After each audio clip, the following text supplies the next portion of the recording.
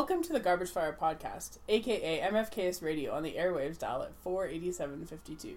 Your pod is hosted by Kelsey and Megan, who are discombobulated but surviving. That's pretty good. The Garbage Fire Pod is all about you know the thing? Yeah, I know the thing. You know the thing? Yeah. Thanks. Things that you love.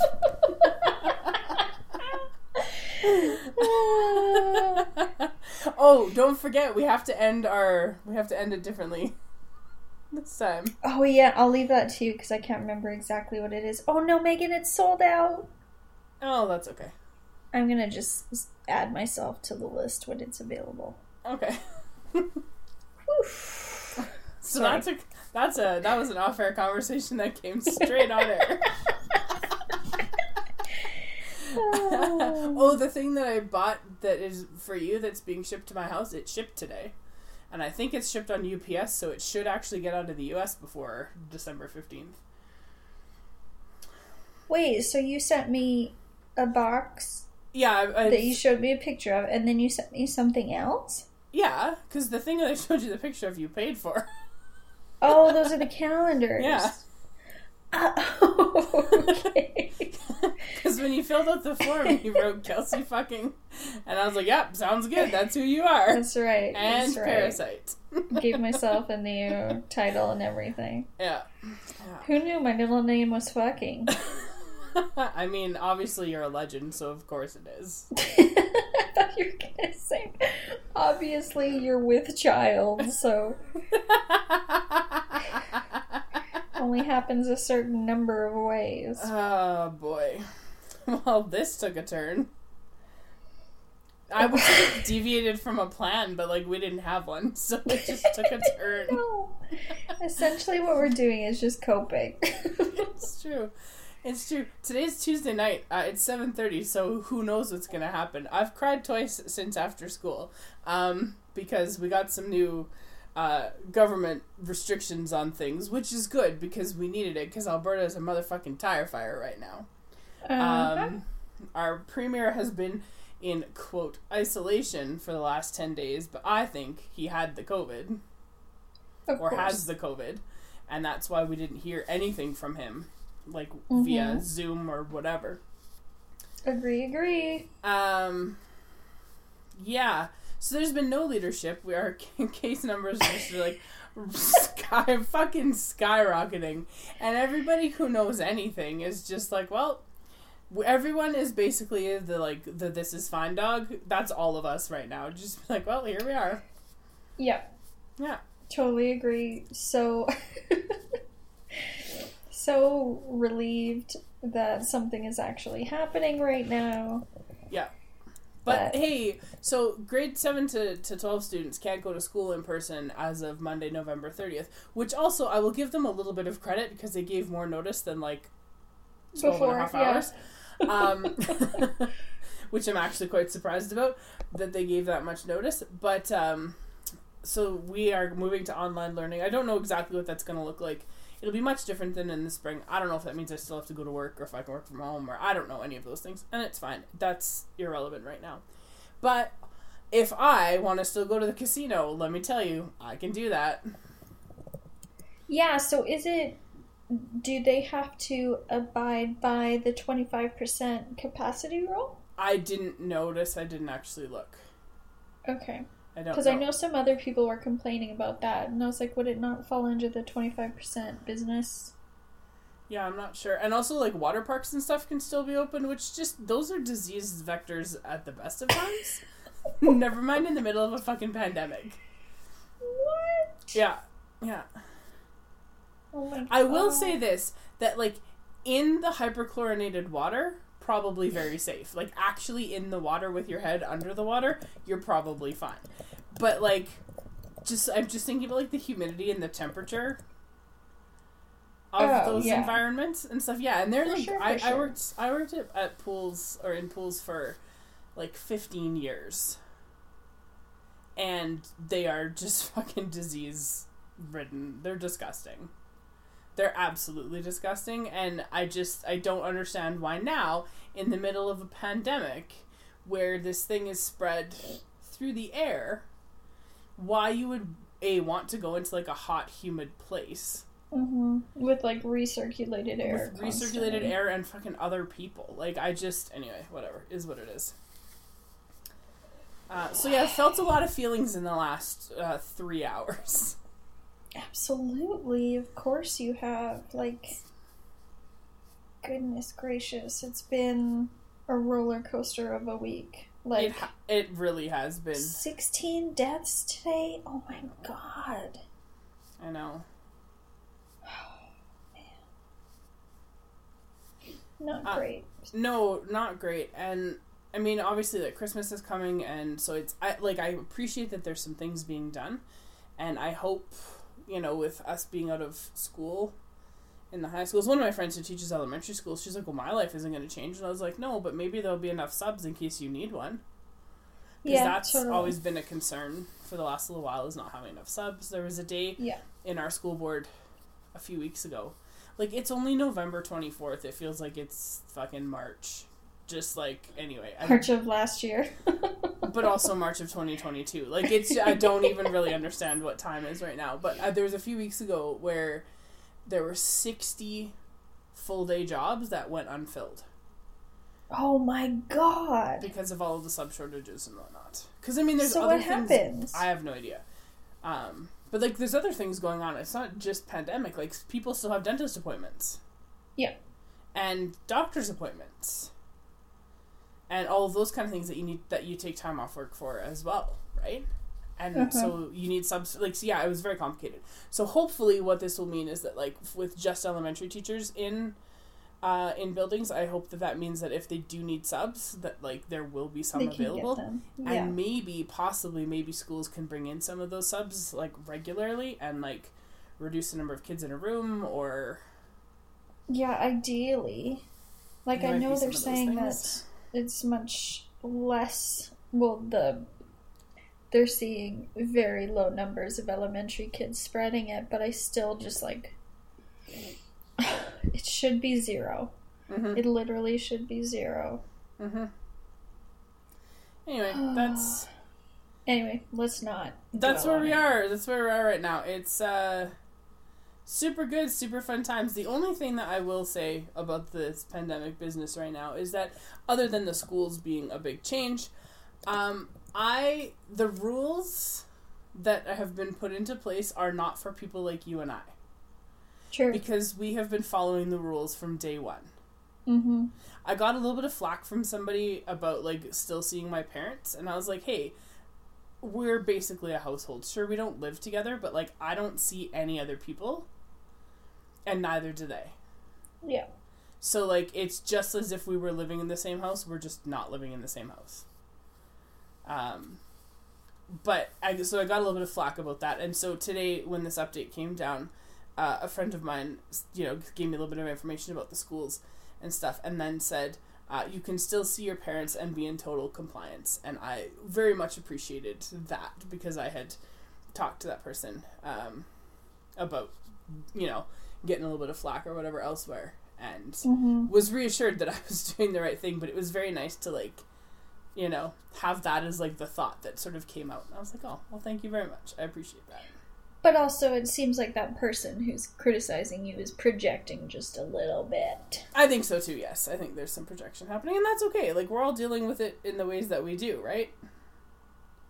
I just confirmed casinos, 20% occupancy, slots only. Okay, I mean, I suppose if you're going to stay open, I guess that makes a little bit of sense. Yeah. Because that's, like, an independent individual sort of thing. It's not a table game. But, like, just fucking close. I know.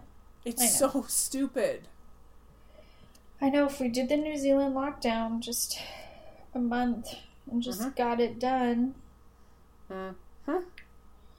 Anyway, let's talk about better things. I watched I finished season 3 of The Crown and watched the first 5 episodes of season 4.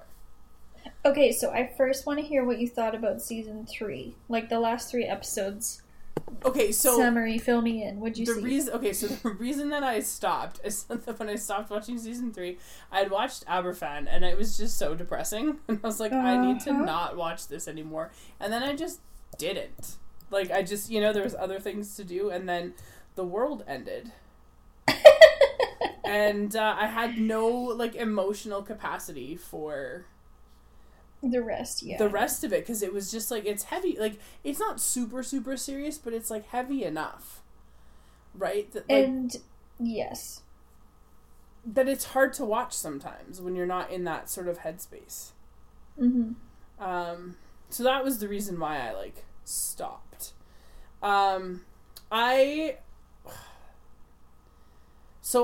liked the stuff in the last... I had to watch the last 4. I hadn't seen the moon landing one yet either. So I had watched 6. And so I quite enjoyed the one with the moon landing, because I felt like for the first time since Philip was a small child, they, like, humanized him a little bit and made him seem like less than a dreadful person. Agreed. And it's like, it's literally the only time that season where you feel like he's not just a robot full of hatred. Yeah, and I mean, Tobias Menzies, to his credit, plays that role so impossible. Mm-hmm. It, like, I don't even know how to really explain what he does. Like, he's phenomenal. So I liked that sort of look at Philip, because, I mean, all we see is, like, the weird media version of that 99-year-old man. Like, do you know what I mean? Like, it just is what it is now. So it was nice to see some a different look, maybe, at him. I really don't like Charles at all. No, he's an absolute morose, fucking entitled, depressing blob of a man. He is, and he sucks. Like, he's just awful. Like, as if that wasn't enough. He just sucks. He's awful to watch. Yeah. I thought what I really liked about the episode after the moon landing was, I really liked when Elizabeth met with the Duke of Windsor. Yeah. I quite liked... I thought there was a little bit of pathos in that. Yes. Especially because she feels so... Because her feelings towards him are so mixed. Because, like, one, she blames him for... He's the reason her father was king and that she was king, and she felt like her father, like, wore the crown really heavily and killed him early, etc., etc. But, like, at the same time, she disallows members of her family from finding the happiness that he has. Yes. Right? And so everyone in this show is just so complicated. Yeah, and I find that that's really difficult watching it, because, like, she's doing her best to control everything. Mm-hmm. And I get it, because I feel like in the position that she's in, she really, really obviously wants the people in her family and in her life to present these images of sort of the composure that she has. Mm-hmm. Because she has a lot of it. Absolutely. And almost to her detriment, right? Yes, because there's been a couple times so far in season 4 where she's been, like, super, super, like, human, which I found really interesting, and we can talk about that in a second. So I really liked that bit with her seeing, you know, being able to see the Duke of Windsor and sort of, you know, find out how he and Charles had bonded and all of those kind of things. Mm-hmm. I enjoy the love triangle bit just because I think it's more fun. It's fun watching Charles be even more, like, sad. It's like sad Patrick Kane, just kind of, it gets old but not really, right? And it's kind of satisfying to see that sort of resignation in him, that, like, he can't have the thing that he wants. But also, like, just fucking give it up. Like, you need to move on. Like, you need to know it's not right. It's never gonna happen. Mm-hmm. And, yeah, we'll talk about that scene in season 4. Yeah, I really also, like... drove me nuts. Yeah, I really also like Princess Anne. Just everything about her. I think she's wonderful. Her, like, sardonic tone of voice is a breath of fucking fresh. It's wonderful. It's really, really wonderful. Lord Mountbatten reminds me of what's-his-face from Up, like the villain from Up. He's got the same kind of like face. That was the first thing that I thought of, and I was like, oh, that's who that guy is. My god. Sorry, you'll never unsee it now. But I thought it was interesting too because, like, you know, when Mountbatten and the Queen like stopped the relationship between Charles and Camilla by posting him overseas, and then the Queen Mother gets involved and like makes those decisions. It's sort of like the thing that made me think about was like when Elizabeth was younger, like did her parents do the same thing? Like, do you know what I mean? And she's like engineering, you know, these relationships or breaking things up or whatever, but like did her folks do the same thing with her? Or because she was a woman and it was the 40s, it probably wasn't, you know, like, I don't know, right? Like maybe they didn't have to. Like, if I remember correctly, like she fought for Philip. Like she had to convince everyone else that it would be appropriate. So that's so tough. But obviously, I'm sure if she would have been in a scenario where everyone was like, no, then it wouldn't have happened. Yeah. And she's done it to Margaret. Yes, she has. So, oh my god, can we talk about episode 10, season 3? Yeah, we can. I sobbed during that episode when Elizabeth goes to Margaret and says, how could you do this to me? How could you leave me? Oh my god. Like, being in a separate province from my sister was not great when I watched that. No. She and I just fucking cried and cried and cried. That one, I thought, like, those two together, just dynamite. Yes, they're so good.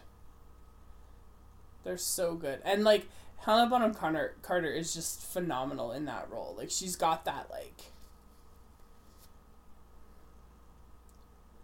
I don't know, she's got that, like, ability to kind of be a chameleon almost. Like, I know it's her in the role, but it doesn't feel like her. No. And which I thought was really interesting, too, because she's so good at being the chameleon, and that's to her detriment in her role in the royal family. You know what I mean? Like, she seems like the one part of that generation that attempts to drag it into the modern era and not the 1800s, and it seems like at every attempt she's vilified. But it also looks like she's also strikes me as like the easy target because she's such a hot mess. And so because so many of these things have happened so far, it's very easy to just be like, oh, it's just Margaret. It's not a big deal. Yeah. Right? But it's like when she finally, after she you know, makes her attempt and whatever, and Elizabeth comes to see her in the hospital, or when she's recovering or whatever, that scene was like, that was really well done, and I feel like there was, you know, like they did a really good job of like showing the sisters like becoming close again. Yeah. Like they had been, because they had drifted quite far apart. Well, yes, absolutely. Well, Margaret's going through her own shit, of course, and I think the Queen Mother is an absolute dick. I think so too. I think she was only really delightful in her 90s when she was just probably sauced all day long. Yeah, just like, gaga. Yeah, I think she's an asshole. Yeah, I didn't think it was that bad.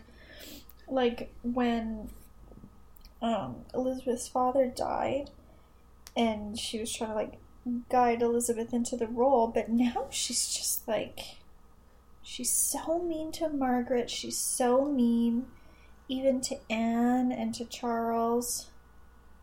She like screams in season 4, that's the way it's always been done. It's like, I don't care. Like, you need to look at your children and your grandchildren as human beings and not just a symbol of, you know. Yeah, well, and I think that's one of the things, aristocracy. I think that's one of the things that we're seeing as this show progresses, and like the children are older ultimately, right? Like now that the kids are older, there's this like this sense that, you know, they're not people anymore. That they're just, symbols of the family legacy. Yeah. And they have, which it's like expectations to live up to and whatever. But my counterpoint to that is like, if those children and your grandchildren are supposed to be the symbols of the legacy and they're constantly fucking up, maybe take a look in the mirror about why that is. Yeah, right? it's like, yeah, absolutely. There's definitely reasons why they're acting out the way that they are. So yeah, I enjoyed the end of season 10. Or season 3 rather. I thought it was really good. Like I thought it was really well done, and I don't know about the accuracy of anything, but makes a good story, makes for compelling TV. It does, and I think the performances each year are just like better and better. Like, you believe it. You believe everything from these people, even though the timelines are tweaked and this happened here and this happened here, but we're gonna squish them together in the same episode to make it seem like whatever. Mm-hmm. It seems like you're witnessing history, which is really neat. Yes. So let's move into season 4, because holy shit, there's some things happening. Holy shit. Okay, so spoilers, I guess. I just finished episode 3, which is Diana. It ends with her like staring at her wedding dress. Not yet on. Yes. So, talk me through your impressions of these first 3 episodes. Okay, the first thing I need to say about this show, which it has done a bang-up job of just in general, the casting of Diana is spot on. It's so good. She is incredible. Mm-hmm. And, like, she's got when you look at pictures of Diana and old, like, video clips and stuff, she's got that, like, demure sort of sensibility about her. Coy, almost. Yes, yeah. Yes. It's phenomenal. It's just absolutely phenomenal in that respect. Diana is... Yeah, she's lovely. She's absolutely lovely. She is, and also someone just like Margaret, who like infuses this dour, morose family with energy and personality, and even Philip likes her. And he likes Philip nobody. Likes her. He likes nobody. Yeah. And he is the one who like goes out of his way to get to know her and to bond with her. And it's so funny how during the Balmoral test episode, she just absolutely shines in his presence. Well, the best thing that happens in that episode, I mean, there's a whole bunch of things, but when one of the attendants says to her, like, will you be needing outdoor shoes? Yeah. And she's like, no, that's all I brought. Which, of course, contrasts with Thatcher, who didn't bring any. Oh, my God. We'll talk about Margaret Thatcher here in a minute, because also phenomenal. Just fucking phenomenal. But I really, that scene, I think, really sort of, to me, that little detail, to me, sort of gives the implication of, like, how she was always known as, like, the people's princess. And to me, that's one of those moments that, like, set her apart from other people.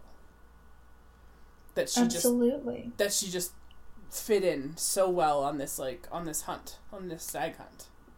Which is so interesting, because she herself comes from a layer of the aristocracy. Mm-hmm. And yet, there's a lot about this that's really tricky, though, with, like, just how naive she is, just how vulnerable she is. Mm-hmm.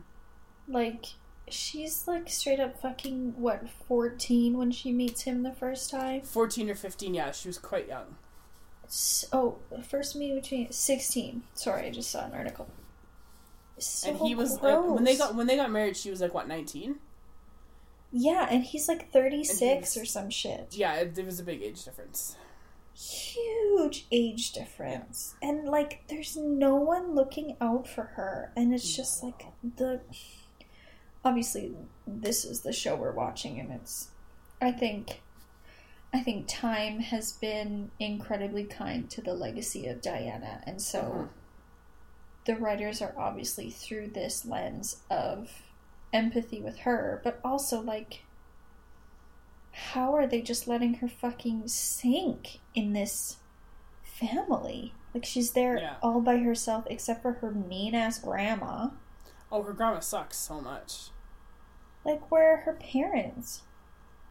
Where's her older sister who was friends with her mom? Charles. Like, if I remember right, like, in real life, when her parents split, I think her dad ended up, like, suing for custody. Okay. And she got on quite well, I think, with her stepmother, if I remember correctly. Okay. But by this time, she's, like, 18 or 19 or whatever, 18, when she's, like, living in that flat. I feel like her mom bought it for her, maybe, is something that I read. Okay, anyway, and just lives with those roomies? With her friends. And I wish, it's too bad they couldn't spend more time dealing with that, because it was really nice to see her with, like, normal friends. Yes! Who weren't part of all of the things. Because I know I know that she did move into Buckingham Palace into an apartment. Like, I get that that's a thing that actually happened, and I understand why. Because she clearly needed to be, like, protected from the press. The press and whatnot. But, like, she was basically imprisoned in there, right? And, like, I don't know. I find that problematic. Because how have they not learned? Yes. Especially, like, and it made me happy, but also made me sad that Margaret was the one in that episode that was like, how can we do this again? How have we not learned? We need to end this before it goes too far and it ends in disaster. Because it is, and no one sees it except for me, and how the fuck? Yeah, like, how do they not figure that out? No. I don't know. And but I mean... Sorry, go ahead. It seems like the show... It seems like the show implies that they spent 0 time together, except for Balmoral and when he summoned her to propose. Mm-hmm. And then when she went to see him off at the airport. And then he left her alone for how long? Like 6 weeks? Yeah. No phone call, no communication, nothing. And then they got married. Is that the timeline the show presents us with? More or less, yes. And it was a very short engagement. They were engaged for like 4 months or something. Like, it was very short. Like, how did people let this happen? Like, she's a child. Yeah. Oh, man. I know. It's really frustrating watching it knowing the end? Knowing the end, yes. Mm-hmm. That basically that you can't say that contributed necessarily to her death or whatever, but like I feel like that how she was brought into the family is very indicative of how the family felt about her. True, which is so strange because it seemed like after Balmoral, they all loved her. Everyone was singing praises. They were begging Charles to get engaged to her. Mm-hmm. And then just fucking 0. She's like, what the fuck? I know. Well, and it was interesting, like, I mean, it's documented that she suffered with bulimia and whatnot, so, like, that was part of the story that I think did need to be told. That lunch that she had with Camilla was fascinating to me. Because if I believe terrifying. Yes, and if I believe what the show was telling me, there was probably very little malicious intent. Like, whatever. That's what they're presenting, ultimately. Right? And what I found really striking about it, though, and this is, again, the reason why I think she was, like, set up to fail, was all of those things that Camilla was saying about Charles that you would think his fiancé would know and had no idea about. And it was like, oh, well, what about this? And what about this? And what about this? And what about this? And I mean, the way that the woman who plays Camilla was, like, playing it off, it's not that she was being like, well, I know all these things about him that you don't know. Like, that wasn't the intention, I don't think, at all. No, I think she was trying to, like, create a friendship between the two. Knowing ultimately that they were going to be in each other's lives. Exactly. Like, these are the things we have in common, and it's this man that we both supposedly know extremely intimately. But actually, actually not. And I found that, like, that lunch scene gave me, like, anxiety. Like, it was so, and you can just see Diana getting so confused and then resolute as she begins to, like, binge. Mm-hmm. And you're like, oh no. Yeah, like watching her play with her food at first and just take those little tiny bites. And then like pretending to eat it. Like she was basically putting like a little bit on the fork and just like and moving it near her mouth. Yeah, and there was a couple times she like put it on her lips and like just put it down or whatever. And then like you're right, as she got more resolute and a little bit more angry about things, she was just like, well, fuck it, I'm just gonna eat. 'Cause what difference does it make? Yeah, and I think that really reflects her sense of like worthlessness she feels all the time, right? Like, I'm going to hurt myself and treat myself badly like everyone else does, but I'm the only one who is going to feel the pain of it, right? Like, it's so upsetting to watch and really uncomfortable to watch. Well, and that scene when she goes down to the kitchen, right, at night, and when she first takes that, like, first spoonful of that dessert, whatever it is, which looked phenomenal, you could see, like, Emma Corrin did a wonderful job with, like, her facial expression on that. Like, her face just, like, melted when she took that first bite. That, like, satisfaction of the food. And then she just, like, went for it, and then, you know, obviously after and then, like, self-hatred afterwards, like... and, like, instantaneous. Yeah. So difficult. But I also really like that the montage of her, I think they did it really well, like, firstly being eager to learn about the monarchy, and then they end it with frickin' Charles finally returning home, and then oh my god, that scene where she walks into, like, the banquet room and they're all standing in a circle and she does not know who to greet first. Was so embarrassing. It was. I hated it. I hated that so much. I felt so bad for her. And they did not help her at all. All they did was criticize her. And even Charles, in his weird, like, way, he was just like, oh no, so go stand in the middle. Like, he didn't even attempt. He directed, like, said, no, like, you have to. But he didn't explain who or what. And I feel like it was funny because when I watched it, and I thought Margaret was being kind of an asshole. And then she was, but I was like, she's also proving a point. Yes. And I don't know if she was just proving the point to Diana. I think she might have been proving the point to the family. I think she was. I think she was in her way of, like, this girl is not ready and you have done nothing to help that. Yeah. I wish Elizabeth hadn't fucking delegated that to her grandma. Because her grandma is just the worst. Which makes sense, being the Queen Mother's fucking lady in waiting. Yeah. But yeah, that was really rough. Really, really rough to watch. It's unfortunate to me that the two things in this season are so big, like Margaret Thatcher and also Diana. Mm-hmm. Like, because there's so much, I think, on both sides of those things to unpack. And can we talk about Margaret Thatcher?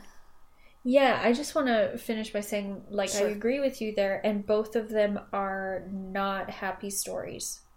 No, not at all. Like, and they're alluding that right now, what has been a positive thing in the first 3 episodes of this show? Mountbatten executed. Oh, fuck, that was amazing. It was... Okay, let's talk about that for a second, because I texted you when I watched that. So, I knew, obviously, that he died, and I knew it was, like, an IRA bomb, and whatever. Like, it is what it is. Like, this is, you know, from historical record. The fucking tension in that first episode. So Mountbatten was blown up on his boat while he was out with like his entire family, basically. And I think one of his grandsons also died, and somebody else. I think his I don't think it was his daughter. I think it was his niece. Maybe, anyway, yeah. So whatever. so there was like a bunch of people on the boat, but 3 of the people on the boat died. And anyway, and you know it's coming because if you know the history, like you know what's happening. So they're out on the boat and they're what are they? Lobster fishing. Lobsters, right. And so then Charles is like pheasant hunting, and Philip is also... Charles is fishing. Yes. Charles is fishing, and Philip is pheasant hunting. That's right. And the only other thing that I can remember seeing that gave me that much, like, tension in my gut was in Dunkirk. Oh my god, the drowning scene? Yes. With all of that. Yes, that's exactly what I was thinking. That hurt. Like, that was what I was thinking. And I wished I'd been watching it on, like, a bigger TV with better sound. That particular scene. But that's where I was just like, holy shit, this feels as atmospheric as that drowning scene in Dunkirk. Like, that, it was just unbelievable. Because they did these, like, quick cuts. And as the scene went on, the cuts got quicker and quicker and quicker. And then the boat blew up.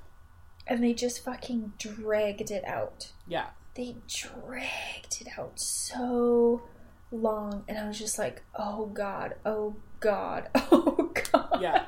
And every time they cut back to Mountbatten, I was like, is this it? Is this it? Is this it? And it was never that. It was never it. I know. Until it finally takes you by surprise. And you're just like shaken to your core. Yeah. And when I had read about it previously, because I feel like I'm a pretty big Anglophile and have a big interest in the royal family, but I never realized how much of a critical piece of the royal family he was until this show. Oh my god, can we talk about his letter that he wrote to Charles? That was the biggest bitch slap that has ever been delivered via mail, and it was fucking beautiful.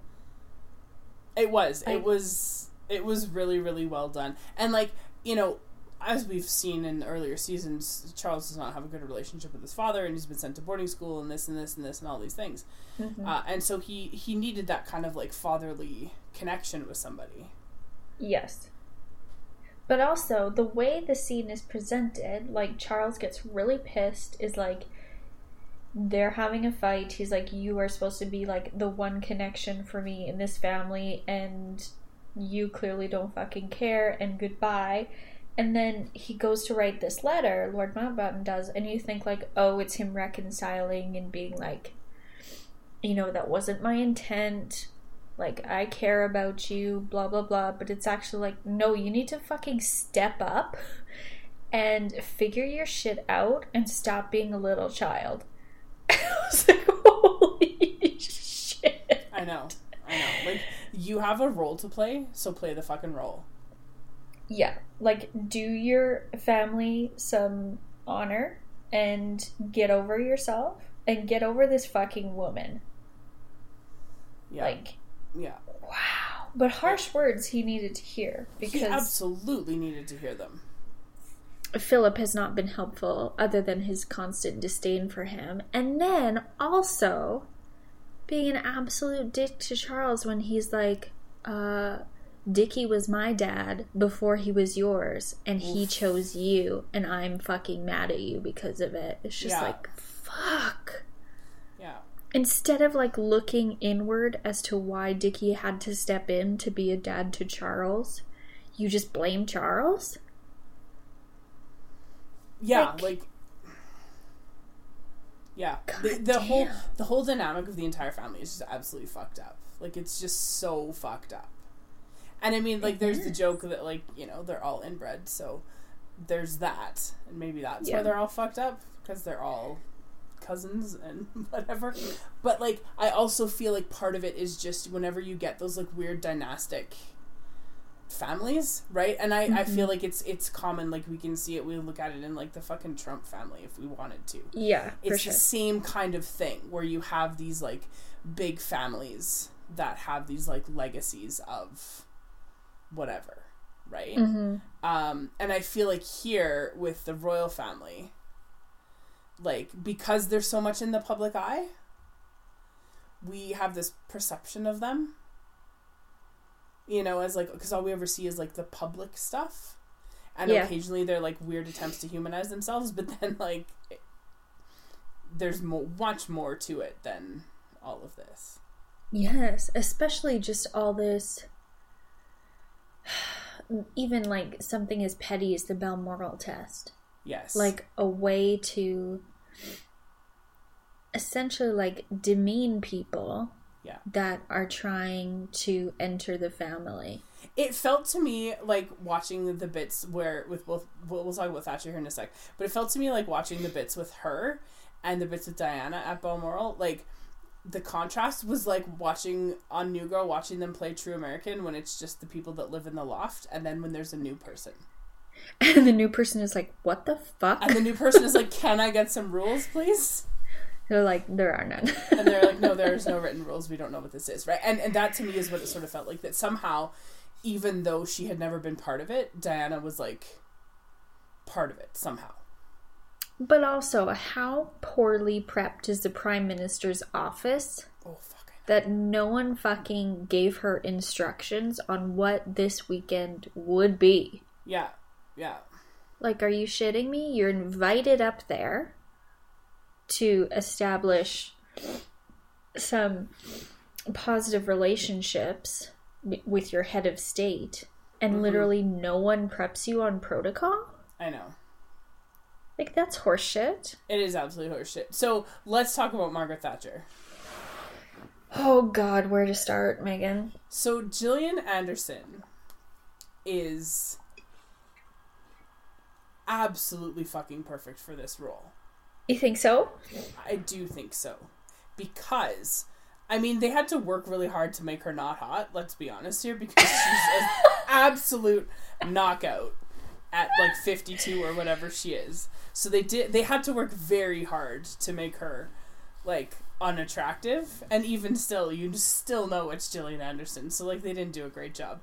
But she just, there's something about the way that she like holds herself that I find very compelling, and she's because able to like slide into that role.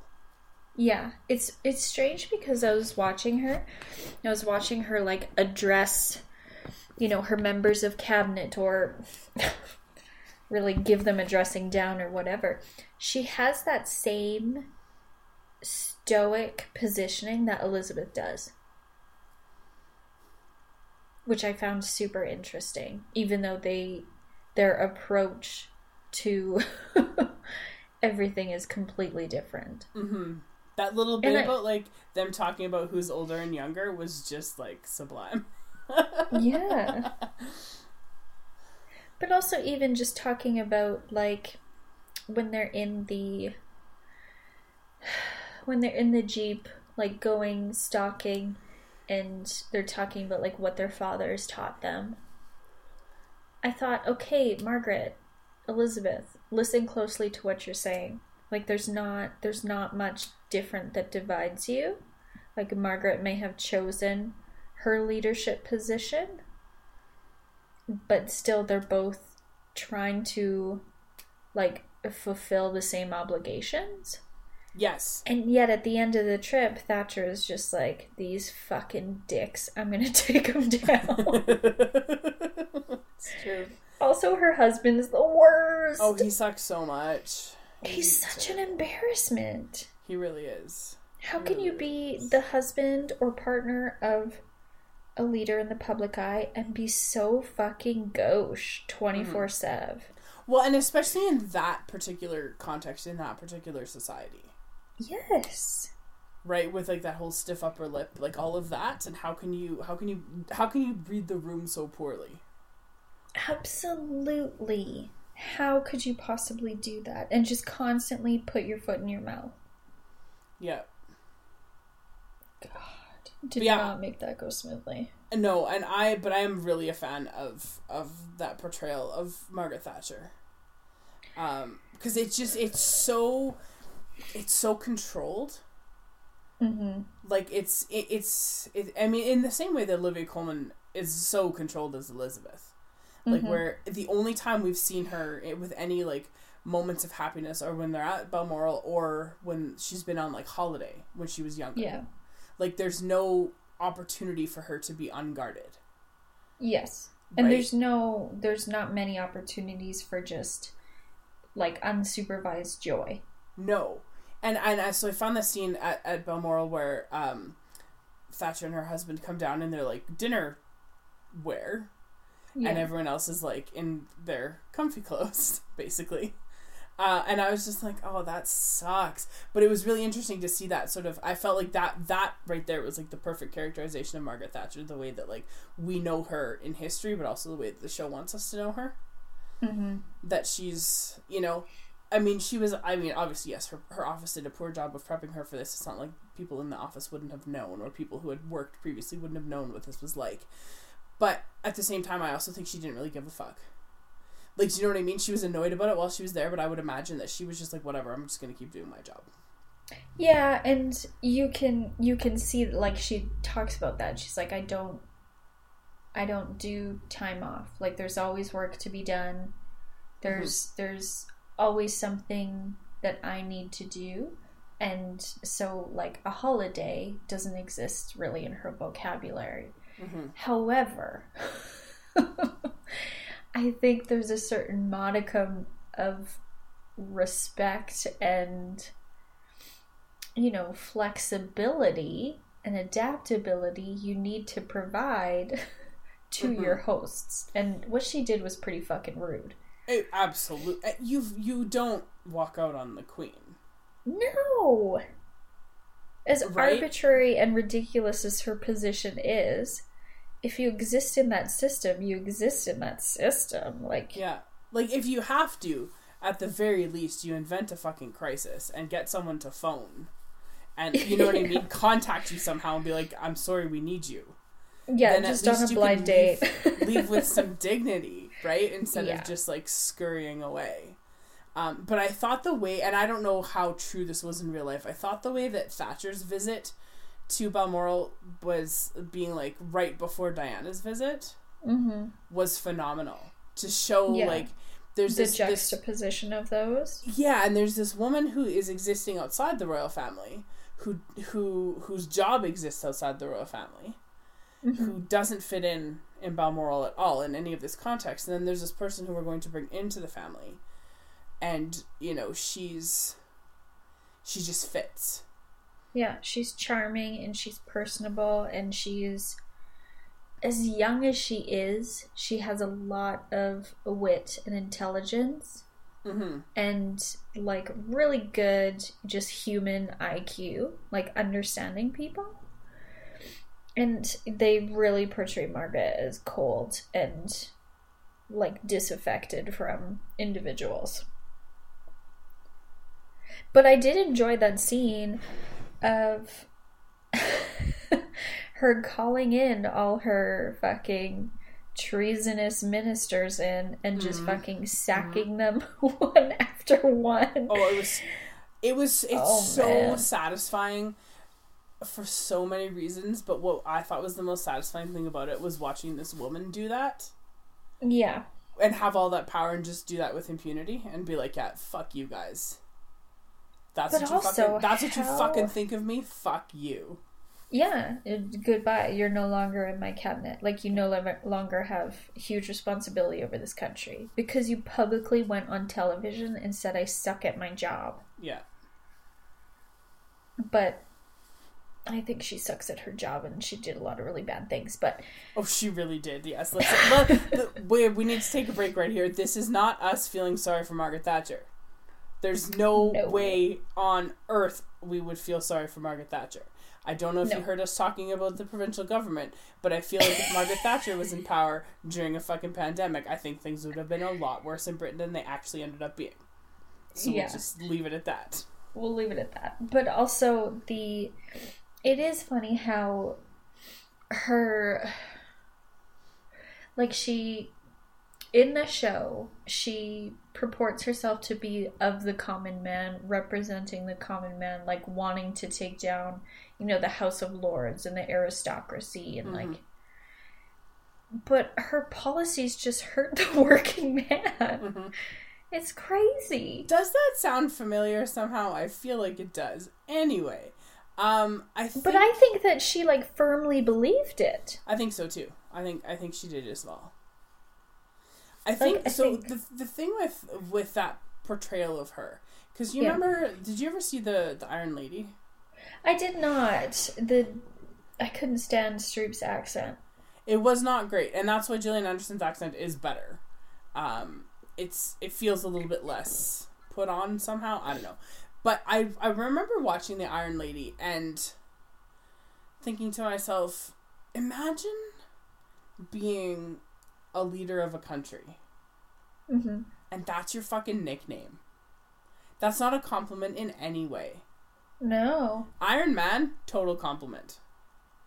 Well, it's what he's made out of. No, but just like, but even like when you talk about like in sports, right? Like the Iron Man streak for like, most consecutive games played is like a thing in lots of pro sports. Right, or the competition itself. Yeah, like there's there's a positive connotation to that, but an Iron Lady, no. Like imagine that's your legacy, right? That's what that's the thing that people remember you as being, the Iron Lady. Like to me that just means you enacted a bunch of really severe policies and fucked everything up. And also refused to divert, right? Like yes. There was no adaptation. There was no evolution. It was this or it was nothing. Mm-hmm. Oh, man. So that's my question for you. Like, clearly, in these first few episodes, I'll have to watch some more I'll have to catch up to you before we record next. But, like, clearly the show is extremely empathetic to Diana, which I think a lot of the English press is now.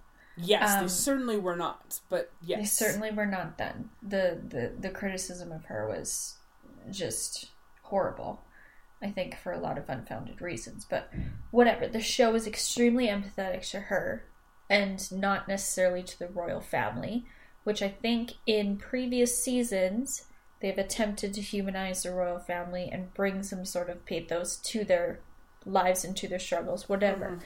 I haven't yet figured out at the end of episode 3 what they're trying to make us feel about Thatcher. I've seen some feedback online that we're supposed to maybe feel a little bit sorry for her. But why? I don't know. She behaved like a buffoon. She did. It's true. And, like, if you eat shit, just, like, own up to the fact that you ate shit. Yeah. You know? Like, but I guess that's the Iron Lady thing. Yeah, and I feel like, I think that that's where we're moving. Yeah.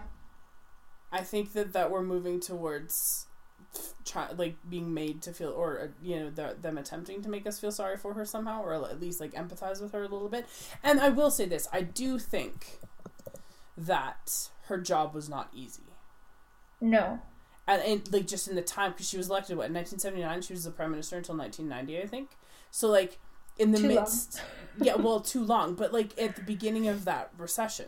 Right? Mm-hmm. And, conservatives, because conservatism is a disease, I said it, and I meant it, they believe so strongly that the only way to, like, make things better is to spend less money, because then you'll have more money later. Basically. Like, that's really, like, when you boil it all down, that's what conservative economic ideology is. Spend less money now and you'll have more money to not spend later. Yeah. Basically. And the only people that benefit from that policy are people who already have money. Because if you don't have money, everything just ends up costing you more.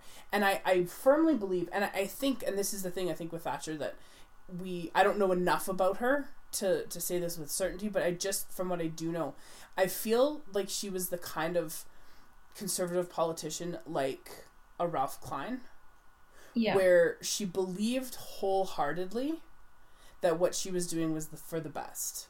Mm-hmm. And I don't agree with the things maybe that she decided, but I think that, like, I think you would be hard pressed to say that she wasn't coming from a principled stance. Interesting. But I don't, like, and in no way is that like an endorsement of the policy. But I feel like I've said this at work to people when we talk about certain things. You talk about, like, you know, the Trumps of the world, and, you know, those kind of conservative politicians, or conservative in quotes politicians, that like do what's best for, you know, just their buddies or whatever. Ralph Klein was a bad premier, but I feel like with him at least you knew what you were getting. Well, I think there was a sense of transparency there, but he also didn't have to buck against such a stringent status quo in terms of the social order that exists in yes, that's England, true. right? And I think Thatcher, but in a lot of ways, is the same kind of thing, right? Where, like, you more or less knew what you were getting. Yeah. And people reelected her. Like, it's not like she was a one-term leader either. Like, they kept reelecting. So, which, after everything that happened, like, in the mining communities in Wales, it's just like, how? How? Yeah. And so I think that's sort of the thing I will say about the portrayal of her so far, is that, like, I don't think at the time, I don't think her job was easy. I think she did too many bad things way too quickly to, like, ever be able to recover from it ultimately, or to be ever looked upon favorably. But I feel like when she came in, she had a specific sort of set of goals in mind. And I was like, this is what we're going to do, and this is how we're going to achieve it, and I'm not going to deviate from the plan. Right. And I think that mindset, too, was set up by how much resistance she got just on the basis that she was a woman. Yes. And just how they were like, you don't know what you're doing. Like, you can't do this. You can't do these things. You don't have the experience. Like, she was patronized top to bottom. And I think that creates that attitude too. Yeah, and so I feel like the portrayal of her is I like what Gillian Anderson has done with her voice, to give it that, like, gravelly quality, that sort of scratchy, you know, old baby quality. It almost feels like every word she says is painful to her. It's really bizarre. But is it like, I don't know if I've ever heard real Thatcher speak. It's fairly accurate from what I've heard, like the little snippets that I have heard. And so I like that part of it. And I like that Gillian Anderson, as much as, I mean, and like I said before, like, she's, 52 or whatever she is, and she's an absolute knockout. Like, God. She's phenomenally attractive. And so they've done a really good job of making her not attractive, but she still has that ability to, like, command a space. It's a magnetism, right? Like, there's just something about Gillian Anderson that is just... Oh, man. Yeah. And it's so undefinable. When she walked into the Queen's, like, whatever that room is, I don't know, is it her office? I guess it must be. I don't know. Where she meets with all of the people.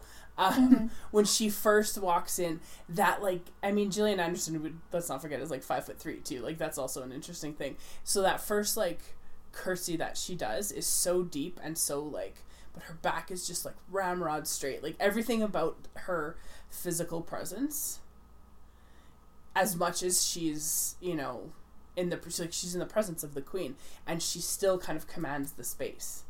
And I found, like, that appearance piece was really interesting.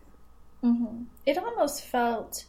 See, it's interesting that you felt that way, because when I watched it and she does this super deep bow and she says, like, Your Majesty, it just, to me, it felt like disingenuous. Like, almost like she was mocking Elizabeth. Oh, I think she very well was. Okay. But I think she's got that idea, like, that ability to put that on. Gotcha. And I think playing that political game, she's been able to kind of navigate that space and learn how to do that. Yes. Being a woman in that position. Mm-hmm. Being differential and not meaning it. To get your job done, I guess. Yes, exactly. And then the juxtaposition between that, where she does sort of demur a little bit at the beginning, to when she fires all the cabinet ministers, is just fucking unreal. Just with that red pen. Yeah. And just blank face, just listening to these men cry and scream. It's like, what the fuck did you expect? That she would just be like, well, I guess I resigned. The men were mean to me. Mm-hmm. Come on. Well, ultimately, that's what they wanted, of course, but... Yeah, it was good. I'm enjoying so far. I think this season's been good so far. Me too. Can't wait to see what else they try to tackle. For me, it's the wedding next. And yeah, I'm just really interested how they're going to end out this season. But like super excited for season 5 and 6 because the cast again is fucking out of this world. Like, Elizabeth Debicki is gonna be Diana? Hell yes. I know. When I saw that, I was like, what? Like, Imelda Staunton as the Queen? Uh-huh. Dominic West as Prince Charles? Yes, please. Yeah, it's gonna He's be... way too attractive. I hope they put some fucking ears on him. They need something. Ears and, like, cheekbones. To, like, you know... He just, like, he has too square of a face for how, like, triangular yeah. Charles is. Yeah, no, just I will miss Olivia Colman as the Queen because she's phenomenal. Like, Claire Foy was great, but Olivia Colman is just, like, she's perfect. Which is so funny because I feel like every time, like...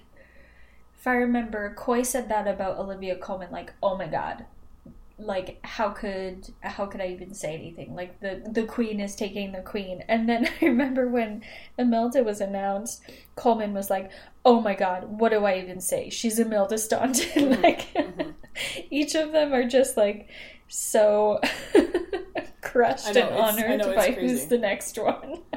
It's crazy. I cannot believe, like, Elizabeth Debicki of the Crown, like, for the Crown, or for Diana, I was just like, what? And Jonathan Pryce as Prince Philip, I thought was a great choice, too.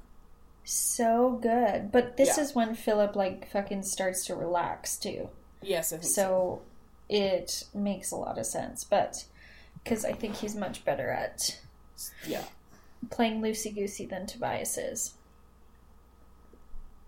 Yes, I think so too. I don't think Tobias Menzies is able to, like, play anyone who can relax ever.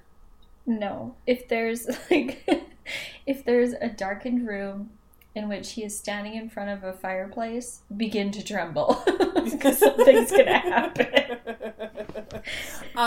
It's funny too. I was thinking about Tobias Menzies. I was watching, it was when they were stag hunting, and I was just thinking about the way that he talks and his voice and whatnot.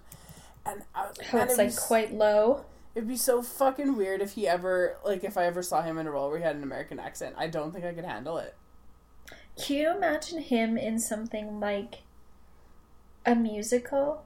Like a singing and a dance? No, absolutely not. I can't imagine him in anything that doesn't involve him killing something, let's be perfectly honest here. Like, for sure. He just has that comportment, right? And it's just so... Yeah, there's just something about him. He's phenomenal. He's such a good actor. But, like, even when he was still on Outlander and they were doing, like, press stuff or whatever, I always felt like in any of the photos I ever saw of him, and he was just like, I hate smiling. Like, do you know what I mean? He just doesn't have that, like, that demeanor that looks comfortable doing, like, normal things. But if he could stand on the red carpet and just scowl at people, I feel like he'd be right at home. Yeah. Honestly, though, like, can you imagine doing press for something like Outlander? Like, fucking shoot me now. Can you imagine doing press with Sam Heughan and Katrina Balfe, like, on the other side of things, and you're just like, oh, I'm also here.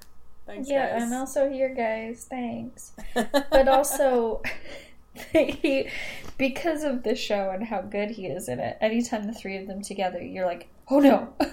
Yeah, something terrible is going to happen. Oh no, you must run. You must run. Oh god. Oh man, yeah. So if you haven't already watched any of The Crown, you should, because it's great. It's phenomenal TV. It's great. Like, start with season 1 because the cast is fucking so goddamn good. Mm-hmm. And like season 1, you're missing out on the OG Margaret, and like Vanessa is everything. She really is. How could we forget? Oh, she's so good. Yeah. So far, Crown season 4, good stuff. And for the first time in the history of ever, I'm ahead of Kelsey in watching something. I know. I couldn't believe it. Also, are we ever gonna watch the rest of Sons of Anarchy, or have we just? When we were talking about how you just like stopped watching after Aberfan, I was gonna bring it up, and I was like, no, because I don't really want to go back. I don't really want to. I mean, I feel like I know what's gonna happen. So Me like, too. I don't know if I need to watch it. Yeah, that's the tricky part. I think we should make a point of finishing it just for completion and podcast purposes, mm-hmm. but not now. Yeah, not just yet. There's other things. Yeah, we should watch it. I know you're not gonna watch it because you don't like the actress, but I watched The Queen's Gambit on Netflix. Mm-hmm. I really quite enjoyed it. I know nothing about chess, so like the chess stuff to me was just sort of like okay. But someone on Twitter who I follow said that it was the best sports television since Friday Night Lights, and I was like, interesting. And like sports. I mean, there's like the competition aspect of it, and it's got like those high stakes. Like I get where she's coming from. But that means that poker's a sport, Megan. Chess is way more involved than poker. But anyway, that's basically what she was saying, is like it gave her the same sort of feeling as watching something like Friday Night Lights, that like those high stakes competitions, all of that pressure to win, and you know, like having the right people around you, and like all of the things that kind of go with it. It was really, really well made. Like really, really, really well done. I quite enjoyed it. And I liked what I liked for a lot of it is ultimately is like it's this girl by herself learns how to play chess. She learns from like the janitor at the orphanage that she lives at, and you know, she becomes like a prodigy and ultimately beats like the number 1 ranked chess player in the world. Like that's the trajectory, and it's only 7 episodes, and they're very full, but like it never felt overwhelming. There wasn't too much, and it was just, I thought it was just really, really well done. Like, and a really good supporting cast of people around her. It was good. It was enjoyable. And it was like a nice weekend killer, because I watched it over a weekend because it was only 7 hours. Like it wasn't a lot. Right. And if there's no more, which I feel like there isn't going to be, that's fine. It's completed and it's done. Like it was. It's just a mini series. Yeah. Yeah, and I thought it was really, really well done. I also watched Dash and Lily on Netflix, which you need to watch.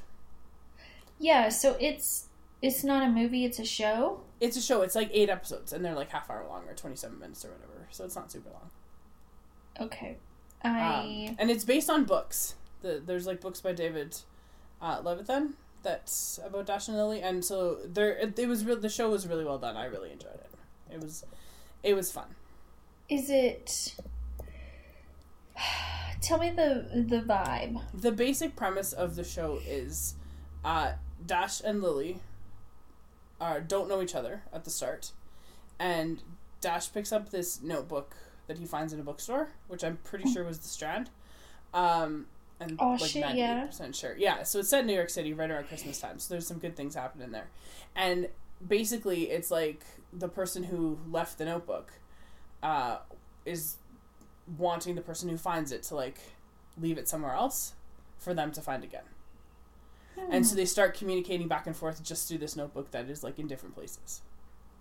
Interesting. It was really, really good. Like, and I've read the books and stuff, and I quite enjoyed them, and I thought the show was really well made, and I quite liked the atmosphere around it. Is it superior to The Lake House? It's so different because Dash and Lily, like it's you can't even compare the two. I'm just kidding. Because Dash and Lily are, because the books are Oh, he did Nick and Nora's Infinite Play. Oh, okay. Yeah, okay, and like it's a young adult book, and so like they're like high school seniors or whatever. Okay, I understand now. Yeah, so no, like lighter than Sons and lighter than The Crown, and lighter than The Lake House actually, because there's no car crash. Oh wow! But no, it was really good, and I thought it was well cast. I quite enjoyed like the leads, and their supporting cast was really, really good. Yeah, it was just like a nice kind of light little thing. Yeah, it's 8 episodes. They're whatever 30. Well, it says here on Wikipedia they're 23 to 27 minutes, so it's not even long. Like it's easy TV, and it was like a nice like pre-Christmas kind of thing, and I think you would enjoy it. Okay, well, and Fred Savage directed 4 of the 8 episodes. So. Oh, that's lovely. Yeah, and he did a nice job on them. Well, excellent. I will have to add that to my list in between torturing myself watching Star Trek: The Next Generation over and over again. I see.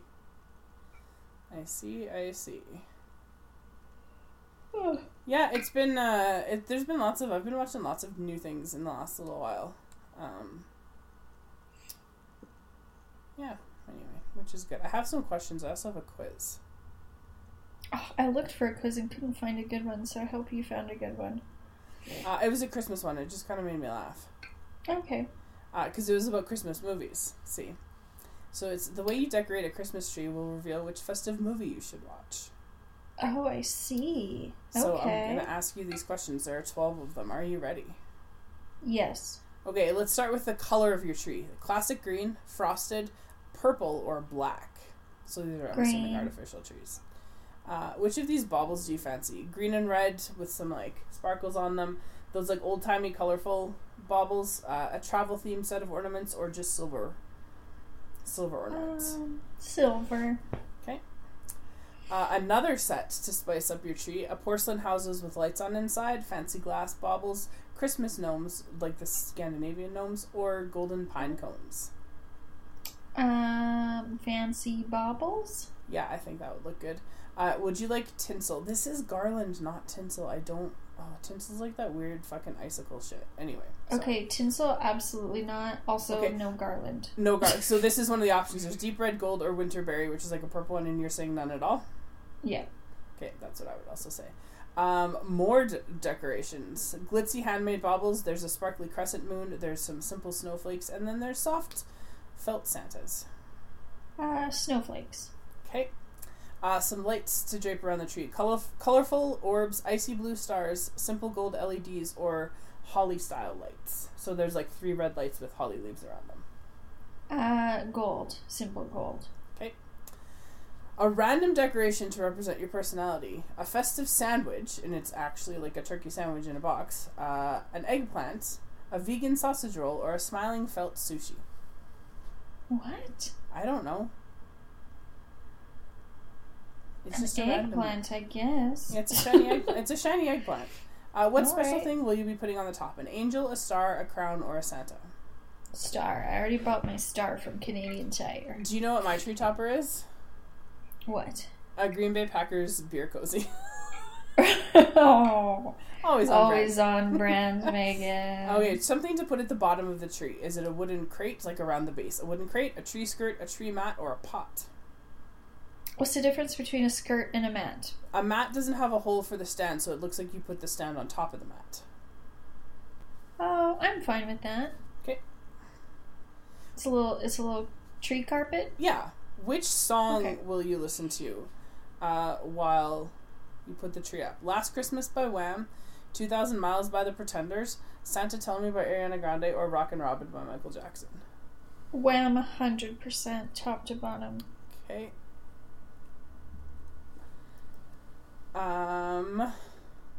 Pick a mini tree to support your main tree. There's a colorful little money tree, like a black and gold one, a layered pink tree. It's very ugly. I don't think you'd like it. Or a traditional fir baby with the burlap at the bottom. Yeah, fir baby. And lastly, when will you be putting up your tree? The day after Thanksgiving, presumably American Thanksgiving, December 1st, a couple of days before Christmas, or your tree is already up?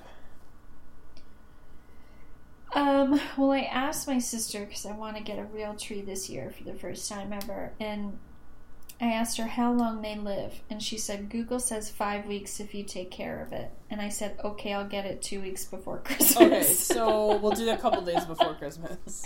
Yeah. Okay, the Christmas movie that you are supposed to watch is The Man Who Invented Christmas. You'll love this 2017 biopic starring Dan Stevens as English writer Charles Dickens. It takes place in 1843 London. Dickens is in a rut with his writing and in desperate need of a hit. Inspired by the city around him, he begins writing A Christmas Carol, which also draws on his difficult past experience living in poverty. This movie will give you a super fun snapshot of Dickens' fascinating life and reveal what moved the world-famous author, to pen one of the most beloved stories of all time. Hey, it's got Christopher Plummer in it. I'm in. Oh, there you go. There you go. It just kind of made me chuckle because I thought all the tree choices were absolutely bizarre. Yeah. Just absolutely bizarre. Okay, this is just another one. Here's another one. 6 questions. It is... Oh, fuck. Where did it go? God damn it. The BuzzFeed app is infuriating. Christmas tree quiz. Oh, no. The search function leaves much to be desired. It really does, because because it takes me back to the one that I just did, but it won't take me back to the one I was just looking at. I'm just going to click through this really quick. I'm picking all the bottom right ones. We'll see what happens. No! God damn it. No suggested? No, hang on. It'll come back. There we go. Rockin' Robin. There we go. Yours is already up. Okay. This was everyone's personality matches a Christmas tree. Which one are you? 6 questions. Choose a Christmas movie. Home Alone, Elf, Love Actually, It's a Wonderful Life, Muppet Christmas Carol, or Die Hard. Oh, fuck off, Die Hard.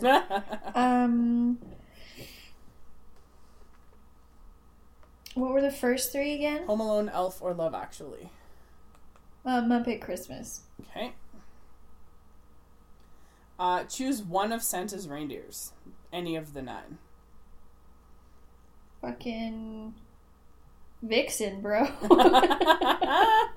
Okay, choose a Christmas food. Gingerbread, cranberry sauce, candy canes, mince pies, mashed potatoes, or Yule log. Potatoes.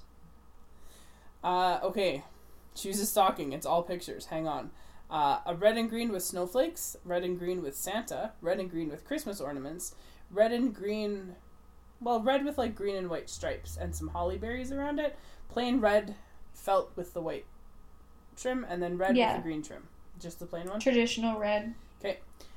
Choose a Christmas song. All I Want for Christmas Is You, Last Christmas, White Christmas, Step Into Christmas, Santa Claus is Coming to Town, or Do They Know It's Christmas? I really like Last Christmas.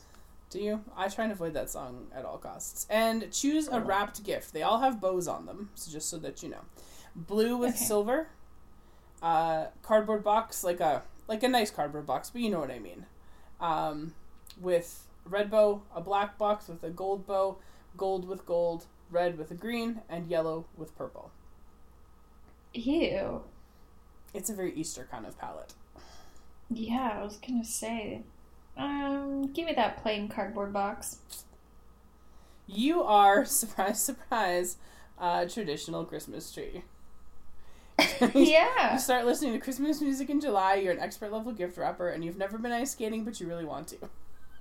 Well, none of those things are true. No, but anyway, I'm not surprised that you got the traditional tree. No, considering the one I designed was like, no color, no lights. Okay, I have some questions. Yes. I have one that's just for you, and I'll do that at the end, because it's funny. Okay. Okay, this was a question I saw a discussion of on Twitter, and it got me thinking about, and I was like, this is a good podcast question. Is there a better actor who has the range of total creep to charming handsome guy than David Tennant? Oh, man. That's so true. I thought the only other real range that I could really think of was, like, Andrew Scott. Yes. Has that ability, Clearly, we know. Oh my god, yes. I just watched Spectre and then was just thinking about him in Fleabag, and I was like, these aren't even the same person. No. Well, isn't he in Sherlock as well? He is. Yeah. He's Moriarty, and he's just like magnetic in that show too. No, David Tennant's that's a great answer. It is. It's a great answer. It is, because, Andrew Scott was the only other one I could think of who like, even really comes close. Because you have some guys who are really good at playing, like, the creepy guy. And then you have some guys who are really good at playing, like, the charming, handsome guy, but they don't have that ability to, like, necessarily slide in between. And I think the thing with David Tennant is he's not a heartthrob in any way. You know what? I'd say Christoph Waltz, too. Yeah. Because he's, like, just the opening scene of Inglourious Basterds, I think, is that personified. Not that he's, like, truly charming. It's a facade, but he has the ability, yes. The ability to switch, yeah. Anyway, I thought it was a good question. It turned into quite a lively conversation on the Twitter machine. Okay, got some questions from our friend from work. What's your favorite album from your last year of high school or first year of university? Oh, God. Albums. 2007. Shit, is that when you graduated from high school? Yeah. Jesus Christ. Okay, sorry.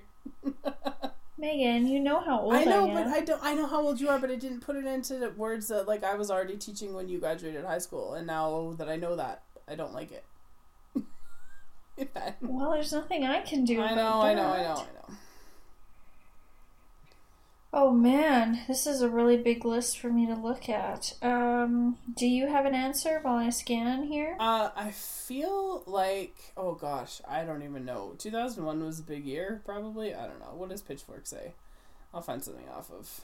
Oh, Pitchfork. That's a good place. I might not find anything on Pitchfork because so far I don't like any of their choices. Pitchfork can be a little bit pretentious sometimes. A little bit. Never even heard of any of these bands that apparently had hit albums in 2007. Yeah, I've heard of like two of them, and one of them is Radiohead, and so no thanks. Alicia Keys' Mine also Songs was in A Radiohead. Minor was that year, which was a good album. That's a good album. That's a really good album. It is. Still scanning.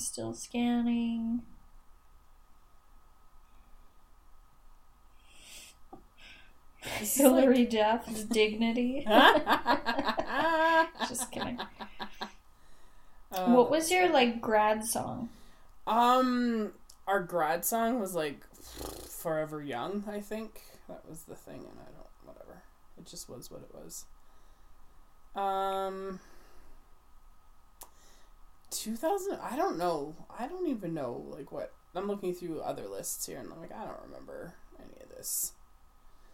I don't remember any of these. But also, albums. like, yeah, that was the time of, like, LimeWire and, like, just having singles. Like, at that time, having albums was not really what we did. I do recall that the song Because I Got High came out in 2001.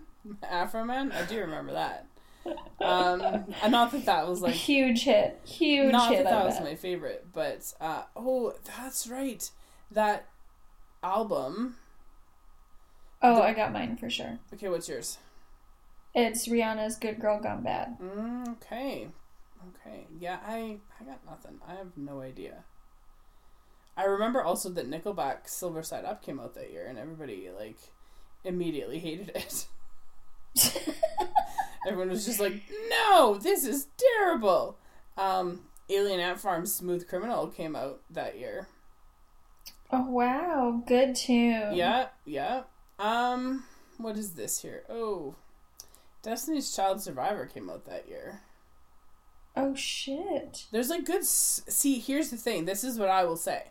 I'll say that there were singles. A lot of good singles, but I don't know about albums. I don't know. I don't know. Also, Walk On by U2, which I kind of like that song. Yeah, I'm sticking with that Good Girl Gone Bad album. Yeah. Fucking slams. Oh, you know what? I'm gonna just cheat here and say that it was my last year of high school, October 2000. Yeah, I was in high school. All That You Can't Leave Behind. That might be, yeah, that's a good album. I'll just take that one. And anyone who doesn't like it, I don't care. That's a great album. Who's that? U2. Yes. It's a phenomenal album. It's not one of their best, but it's a good album. Yeah, I don't know. Music in my... See, like, Creed's With Arms Wide Open was a big single. Like, there was lots of singles, but albums themselves, not so much. See, Kanye West Graduation came out my year, and I remember that being a huge, huge album. Like, people actually bought that one. Yes. I didn't. Yeah. I bought the Rihanna album, and I don't regret it one bit. Moulin Rouge came out that year. As a musical. This is just, like, all the big things in music, so that's interesting. I didn't like Moulin Rouge, but anyway, here we are. Other question... what's your best, like, live show that you've ever been to? Oh, Bruno Mars for sure. So I have, like, 3 that I can't really decide between. Mm-hmm. So the best, like, small sort of acoustic experience was at the Meyer Horowitz Theater. It was Matthew Good when he was, like, on a solo tour just after he and his wife had split up. Oh no, is this when he was, like, struggling? No, he probably was, but he masked it well because he drank a lot of wine that night. But, yeah, I was gonna say, this isn't the one where he collapsed. No, that was not that long ago. Reva and I were there when that happened. Okay. Yeah, I was there when that happened too. I've seen Matthew Good in concert many, many times. It was at the Meyer Horowitz. It was like, well, I don't know what year it would have been. Maybe 2006-ish, 2005, 2006. Is this Apparitions area? No, later than that. Later, okay. And he had just split up with his wife. I'm not sure if they were, like, officially divorced, but they were definitely separated. And he came out on stage with 3 bottles of red wine and a guitar. And that was it. There was no backup band. It was just Matthew Good.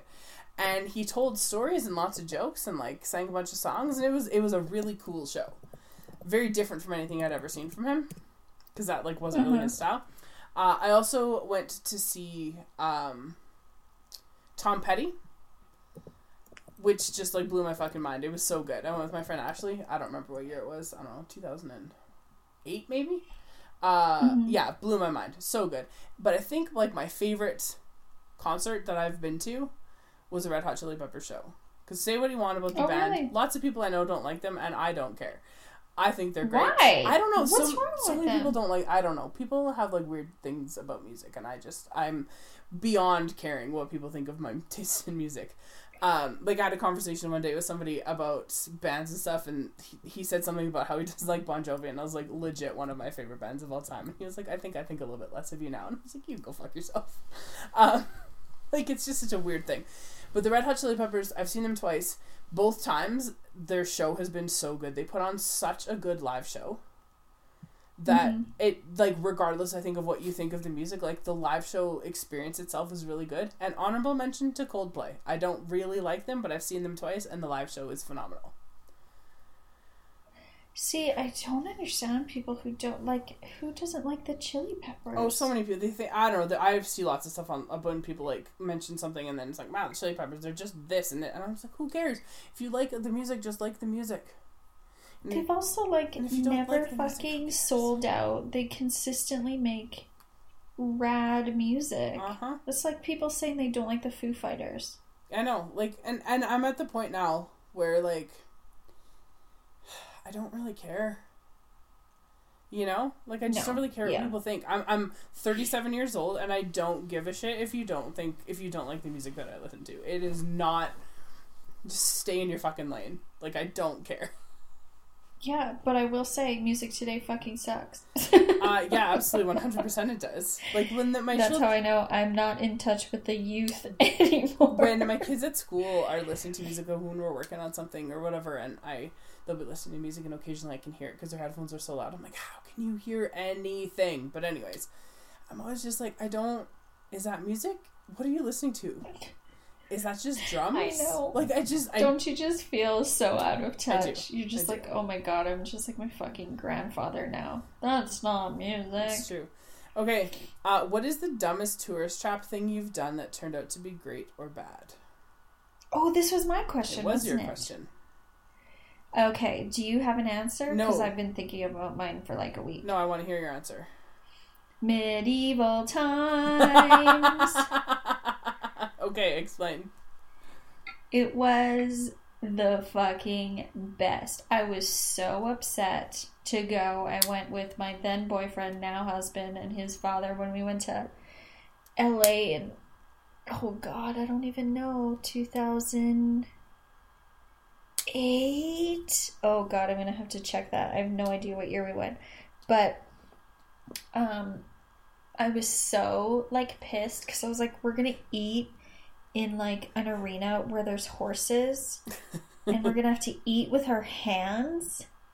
Are you shit? Like, I was like pissed. And then we went and it was so fucking fun. Our night one, we had the green night, I believe. I'll have to check with Chris if that's accurate. But the food was really good and it was just like a really weird thing to do. And I was like, okay, I understand why people like this, and I thought it was totally worth it. Yeah. And it didn't smell like horses that bad at all. That's really funny. That's good. I like it. I've been kind of thinking about it, and I don't know, like, I just gonna go do stuff when I go places. Nothing I don't think has ever turned out really bad. Like, I don't remember any kind of bad experiences doing any of those things. But, like, you know, when I was in Europe, I did all of the, like, cliche things that you do in all of the cities, you know? Like, went on the London Eye and did, like, all of that kind of stuff. And, like, I don't know. It was fine. I think the thing that it turned out being, it's not super tourist trappy because it's not as well known as, like, other stuff. But when my dad and I were in Ireland and we went to Newgrange, to, like, the passage tomb at Newgrange, that was the absolute coolest thing that I've ever done. I don't know what it is. Tell me about it. You texted me about it. You were reading the Wikipedia. Oh, the big dome. Yeah. The big dome. Yeah, so, okay, yes. Yeah, it was super, super cool. It's a passage tomb, and it was built, like, you know, over 5,000 years ago. And on the winter solstice, and the 2 days before the solstice and the 2 days after the solstice, if the sun comes up, which in the winter in Ireland is, like, a hard sell. But if it does come up, you can, like, enter ahead of time to, like, get into the tomb so that as the sun comes up it will, like, illuminate inside the tomb, and it only does it on those 5 days. Yeah, that's very cool. Which is fucking nuts when you think about it. And so, like, that turned out to be really, really cool. It's something, like, my dad, that was 7 years ago, and my dad still talks about that and how much he enjoyed it. And he really didn't want to go. He was kind of like, oh, okay, fine, I guess we'll go. And I was like, no, I promised Dad it'll be worth it. And so I hadn't been, but I'd heard from other people that it was very worth it. I was like, okay, no, let's do this. And it was super, super cool. See, I feel so robbed because when did I text you about that? Like a month ago? And I was like, what the fuck is this? And you're like, I've been there. And I was like, what? Yeah, I was like, yeah, here we go. I was there. It was super neat. Also, it was when I was at Newgrange, I saw the absolutely whitest skinned person I have ever seen in my entire life. Like, was it a ghost? No, but it was in the middle. So the summer that I was there, it was like the nicest summer or the warmest summer that Ireland had in, like, years. Like, the average temperature was like 23 degrees, and yes, laugh all you want, but, like, it doesn't get very hot there. And they had experienced, like, a record number of people with, like, heat stroke and, like, sunburn so bad that you needed hospitalization, because, like, don't forget, they don't get that. It rains a lot. It's very cloudy in the summertime. You know, it might get up to, like, 20 degrees. They don't have the melanin built up to deal with that. No, it might get to, like, 23 degrees, like, 2 or 3 times maybe over this, like, for 2 or 3 days at a time, but not a continuous stretch. It from, like, I want to say, like, maybe the 2nd or the 3rd week of June through, like, the 1st week of August, I don't think it rained. Like, it was a phenomenal summer, and I was just, like, living in it. It was wonderful. But when we were at Newgrange, this girl, she was wearing, like, shorts. I think they might have been, like, cutoffs or whatever, and at first I didn't realize that she was wearing cutoffs. I thought she was wearing white pants. But then it turned out that she was not. And those were her legs. And they looked like white pants. Like, she was... And I'm, like... this is me saying this. I am not blessed with very much melanin in my skin at all. And I was probably like 7 shades darker than her. Can we please name this episode Medieval Times in White Pants? Yes. That's so crazy. Yeah, it was just it was crazy.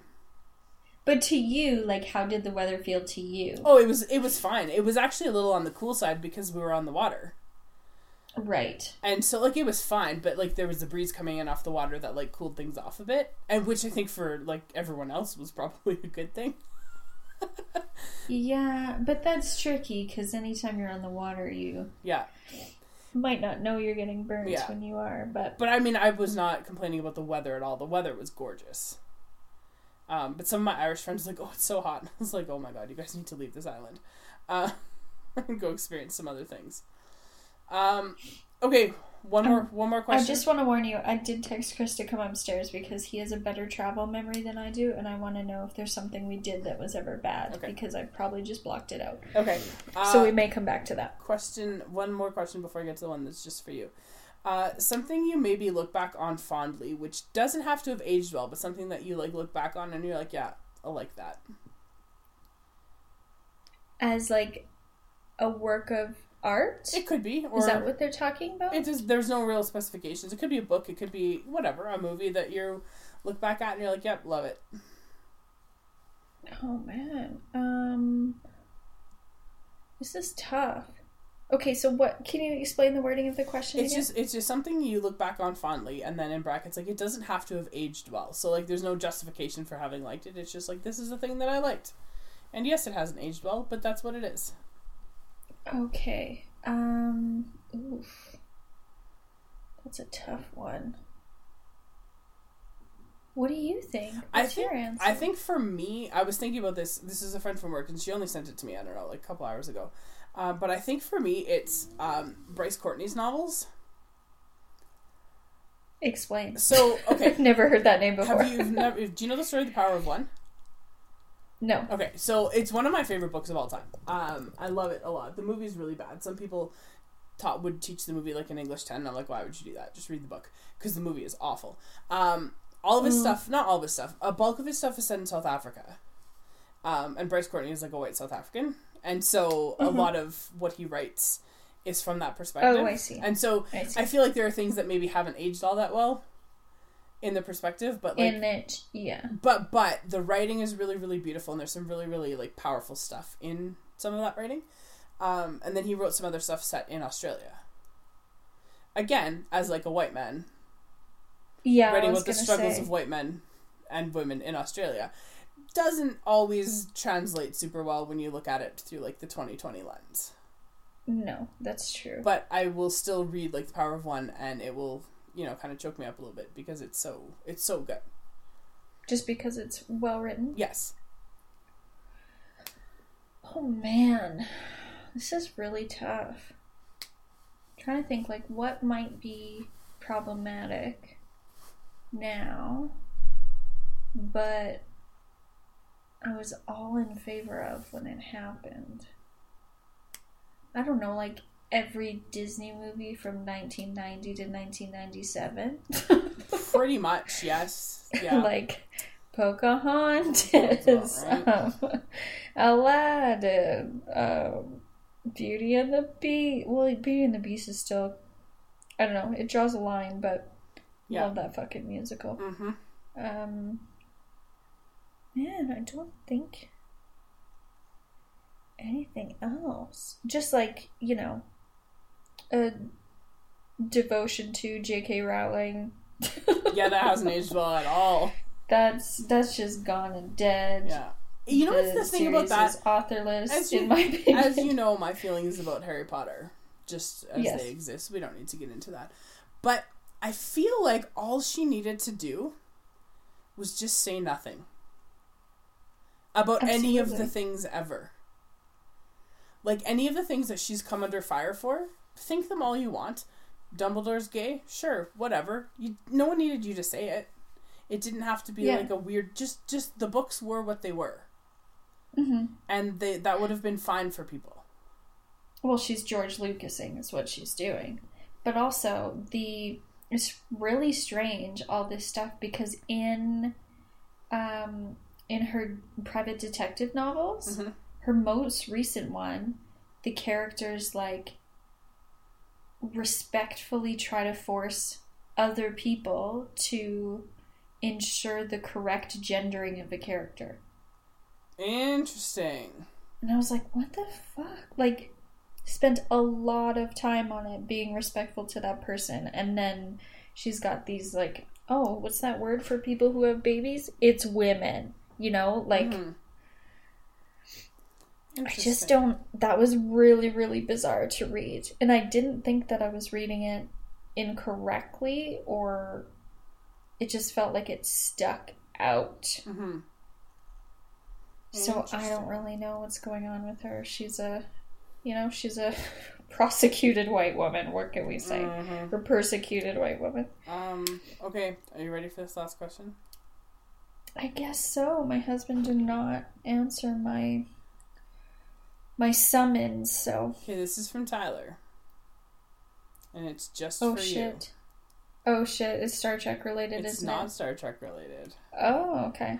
If you are going grocery shopping, but you go to an island to do it, are you in a grocery aisle, ISLE, or a grocery aisle, AISLE? Fuck you, Tyler. How dare you do this to me? Would you like to explain why that's funny to me?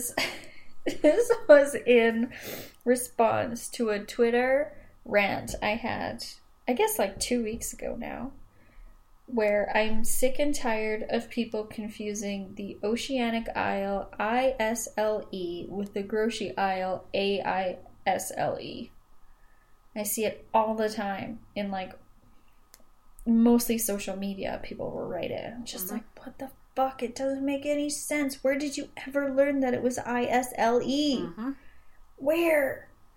And so I had this big, grammar with Kelsey thing. Mm-hmm. And then he, of course, fucking throws this in my face. Yeah, he said he'd been holding on to it for a while, so...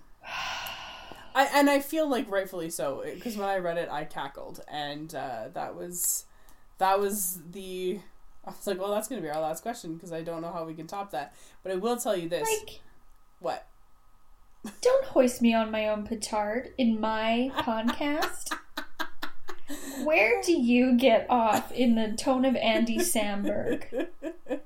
Okay, I need to read you this tweet that I saw today, which, like, I cackled out loud in class when I read it.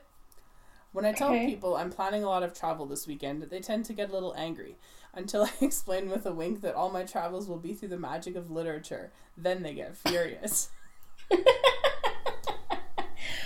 Oh, I finally realized what my loved it at the time, problematic now thing is. Okay. The movie MacGruber.